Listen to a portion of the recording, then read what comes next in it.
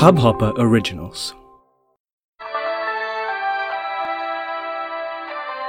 নমস্কার, গোধূলি পডকাস্টে আপনাদের সবাইকে স্বাগত। আপনাদের সাথে আমি মাহফিজুর নিয়ে ইনফো জানিয়ে দেবো। আজকের ইনফোতে আপনার জন্য কি ইনফরমেশন আছে।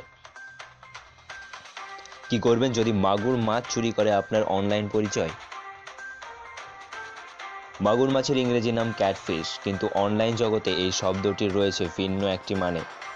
সামাজিক মাধ্যমে আরেকজনের ছবি ও ব্যক্তিগত তথ্য চুরি করে সেসব দিয়ে ফেসবুক, ইনস্টাগ্রাম বা টিন্ডারে ভুয়া অ্যাকাউন্ট খুলে প্রতারণা করাকেই ইংরেজিতে বলা হয় ক্যাটফিশিং। বিবিসির রিপোর্টার জেনিফার মিরেন্স সম্প্রতি একদিন খেয়াল করলেন তার মেসেঞ্জারে অপরিচিত একজন ব্যক্তি দাবি করছেন যে প্রাপ্তবয়স্কদের চ্যাটরুমে তাদের অন্তরঙ্গ কথাবার্তা হয়েছে এবং সেই ভদ্রলোক জেনের প্রেমে পড়েছেন। এরপর বিষয়টি অনুসন্ধানের সিদ্ধান্ত নেন তিনি। কি পেলেন জেনিফার? অনুসন্ধানে নেমে জেনিফার দুটি গুরুত্বপূর্ণ ব্যাপার জানতে পারলেন। এক, জেনিফারের মতো হাজারো নারী পুরুষের অ্যাকাউন্টের মতো ভুয়ো অ্যাকাউন্ট রোজ তৈরি হচ্ছে। আর দুই, ওই অন্যের অ্যাকাউন্টের ছবি ও তথ্য নিয়ে ভুয়া অ্যাকাউন্ট বানানো আইনের দৃষ্টিতে অপরাধ নয়। অনুসন্ধানে নেমে জেনিফার বঙ্গি মেসিমাঙ্গা এবং জো রিচার্ডার নামে দুজন ভুক্তভোগীর সঙ্গে পরিচিত হন, যারা দুজনেই অনলাইনে ক্যাটফিশিংয়ের শিকার হয়েছেন। মেসিমাঙ্গা হঠাৎ একদিন আবিষ্কার করেন ইনস্টাগ্রামে কেউ একজন তার নামে অ্যাকাউন্ট চালাচ্ছে। মানে ওই অ্যাকাউন্টের নাম তার, সেখানে ব্যবহার করা প্রোফাইল ছবি তার, ব্যক্তিগত তথ্য সব তারই, কিন্তু অ্যাকাউন্ট তো তিনি চালাচ্ছেন না। তখন তিনি আইন শৃঙ্খলা বাহিনীর শরণাপন্ন হন।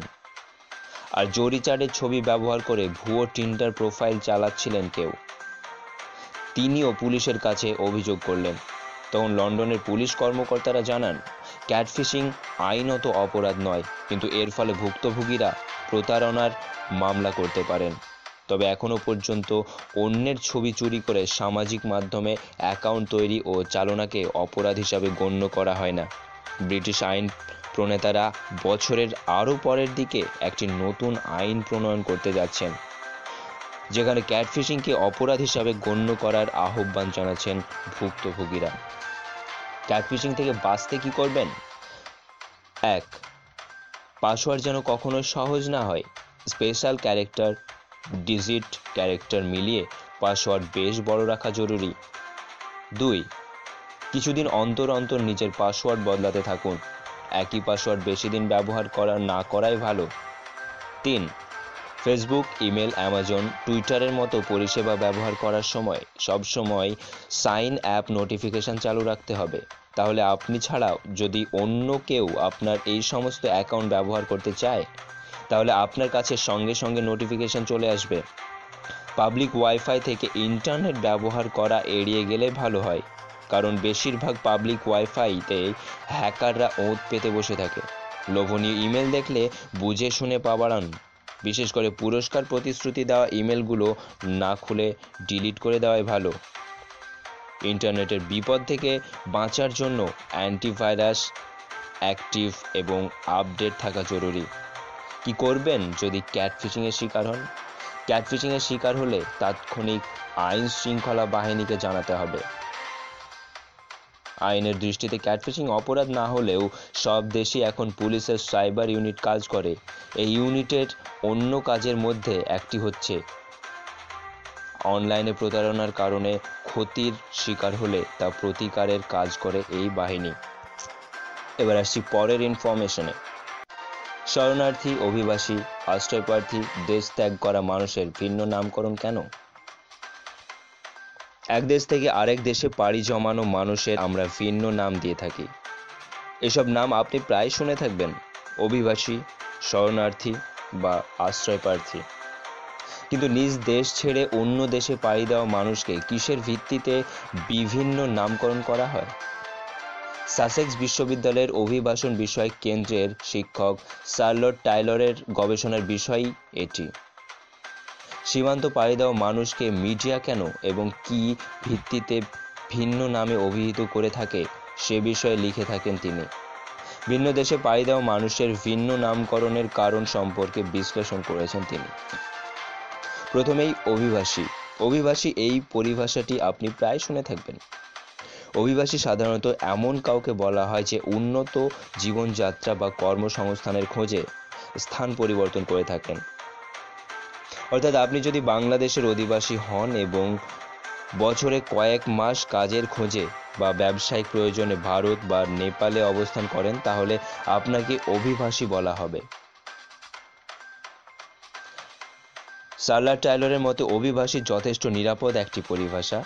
এমন নয় যে এটি ভবিষ্যতেও নিরাপদ হিসাবে বিবেচিত হবে, তবে বর্তমানে অভিবাসী বেশ নিরাপদ একটি পরিভাষা। তবে রাজনৈতিক অভিবাসনের ক্ষেত্রে কিছুটা জটিলতা রয়েছে। কোনো ব্যক্তি যখন বিশেষ কোনো শাসন ব্যবস্থা থেকে দূরে যেতে চায়, তখন এই পরিস্থিতির উদ্ভব হয়। একটি দেশে ক্রমাগত অভিবাসীদের আগমন হতে থাকলে যখন সেই সংক্রান্ত খবরে বা লেখায় ঢল, জোয়ার বা বন্যার মতো শব্দ ব্যবহার করা হয়, তখন অভিবাসীদের সাথে অমানবিক আচরণ করা হয় বলে মনে করেন মিস টাইলর।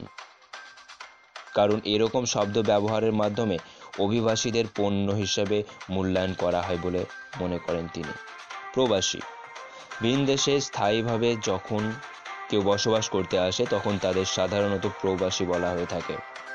এই ধরনের মানুষ সাধারণত নিজের ইচ্ছাতেই নিজ দেশ ছেড়ে অন্য দেশে পাড়ি জমান, কর্মসংস্থান বা উন্নত জীবনের খোঁজে, পাশাপাশি পারিবারিক বা ব্যক্তিগত কারণেও অনেক স্থায়ীভাবে বিদেশে বসবাস করার সিদ্ধান্ত নেন। জোরপূর্বক বা ইচ্ছার বিরুদ্ধে নয়, স্বেচ্ছায় ও স্বতঃস্ফূর্তভাবে যারা স্থায়ীভাবে বিদেশে পাড়ি জমান তাদের প্রবাসী বলা হয়। শরণার্থী বলা হয় এমন কোনো ব্যক্তিকে যিনি যুদ্ধ, গণহত্যা বা প্রাকৃতিক দুর্যোগ এড়াতে দেশান্তরী হন। সারলাট টাইলর বলেন, এটি সম্পূর্ণ অন্যরকম একটি পরিস্থিতি। যে মুহূর্তে আপনি কাউকে শরণার্থী হিসেবে স্বীকৃতি দেবেন, তখনই তার নির্দিষ্ট কিছু অধিকারকেও স্বীকৃতি দিতে হবে। তারা এমন পরিস্থিতির শিকার হয়েছে যা তাদের নিজেদের নিয়ন্ত্রণের বাইরে।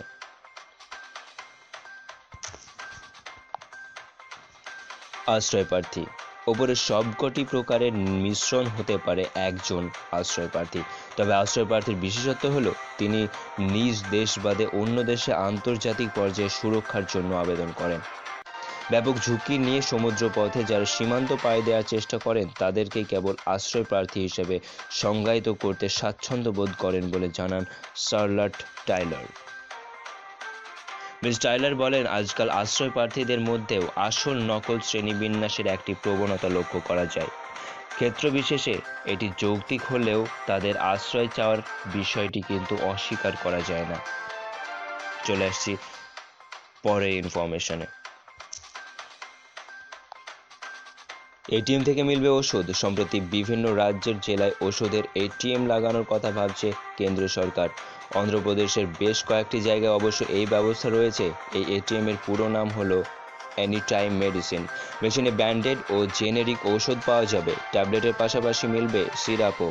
National list of essential medicine লিস্টে থাকা বেশিরভাগ ঔষধ পাওয়া যাবে। এই এটিএম এ প্রেসক্রিপশন স্ক্যান করার পর ওষুধ সরবরাহ করা হবে। আসি পরের ইনফরমেশনে। 28 লক্ষ টাকার ইলেকট্রিক বাইক বাজারে আসতে চলেছে। 28 লক্ষ টাকার ইলেকট্রিক বাইক। সম্প্রতি নতুন ইলেকট্রিক মোটরসাইকেল লঞ্চ করলো জার্মান সংস্থা নোভাস। এই ইলেকট্রিক মোটরসাইকেলের ওজন মাত্র 38.5 কেজি। সংস্থার দাবি, একবার চার্জ দিলে 96 কিলোমিটার রাস্তা ছুটবে এই বাইক। সর্বোচ্চ 96.5 কিমি প্রতি ঘন্টার গতিতে ছুটবে নতুন ইলেকট্রিক মোটরসাইকেলটি। স্মার্ট ডিসপ্লেতে গতি, ব্যাটারি লাইফ সহ একাধিক বিষয় ফুটে উঠবে। আজকের ইনফোর সবচেয়ে বড় আর শেষ ইনফরমেশন, একই ক্যালেন্ডার 1895 ও 2019 সালের ক্যালেন্ডারের সঙ্গে নাকি হুবহু মিলে যাচ্ছে 1895 সালের ক্যালেন্ডার। সম্প্রতি সোশ্যাল মিডিয়ায় ভাইরাল হওয়া একটি পোস্টে এমনটাই দেখা যাচ্ছে। তবে বিশেষজ্ঞদের মতে গত 123 বছরে 13 বার বার্ষিক ক্যালেন্ডারের সমান হয়েছে এমন দেখা গিয়েছে। এই চক্রাকার পদ্ধতিতে একটি নির্দিষ্ট সময়ের পরে বিগত বছরও বছরের ক্যালেন্ডারের পুনরাবৃত্তি হয়ে থাকে। পোস্টটিতে দেখা যাচ্ছে দুটি ক্ষেত্রেই বছর শুরু এবং শেষ মঙ্গলবার।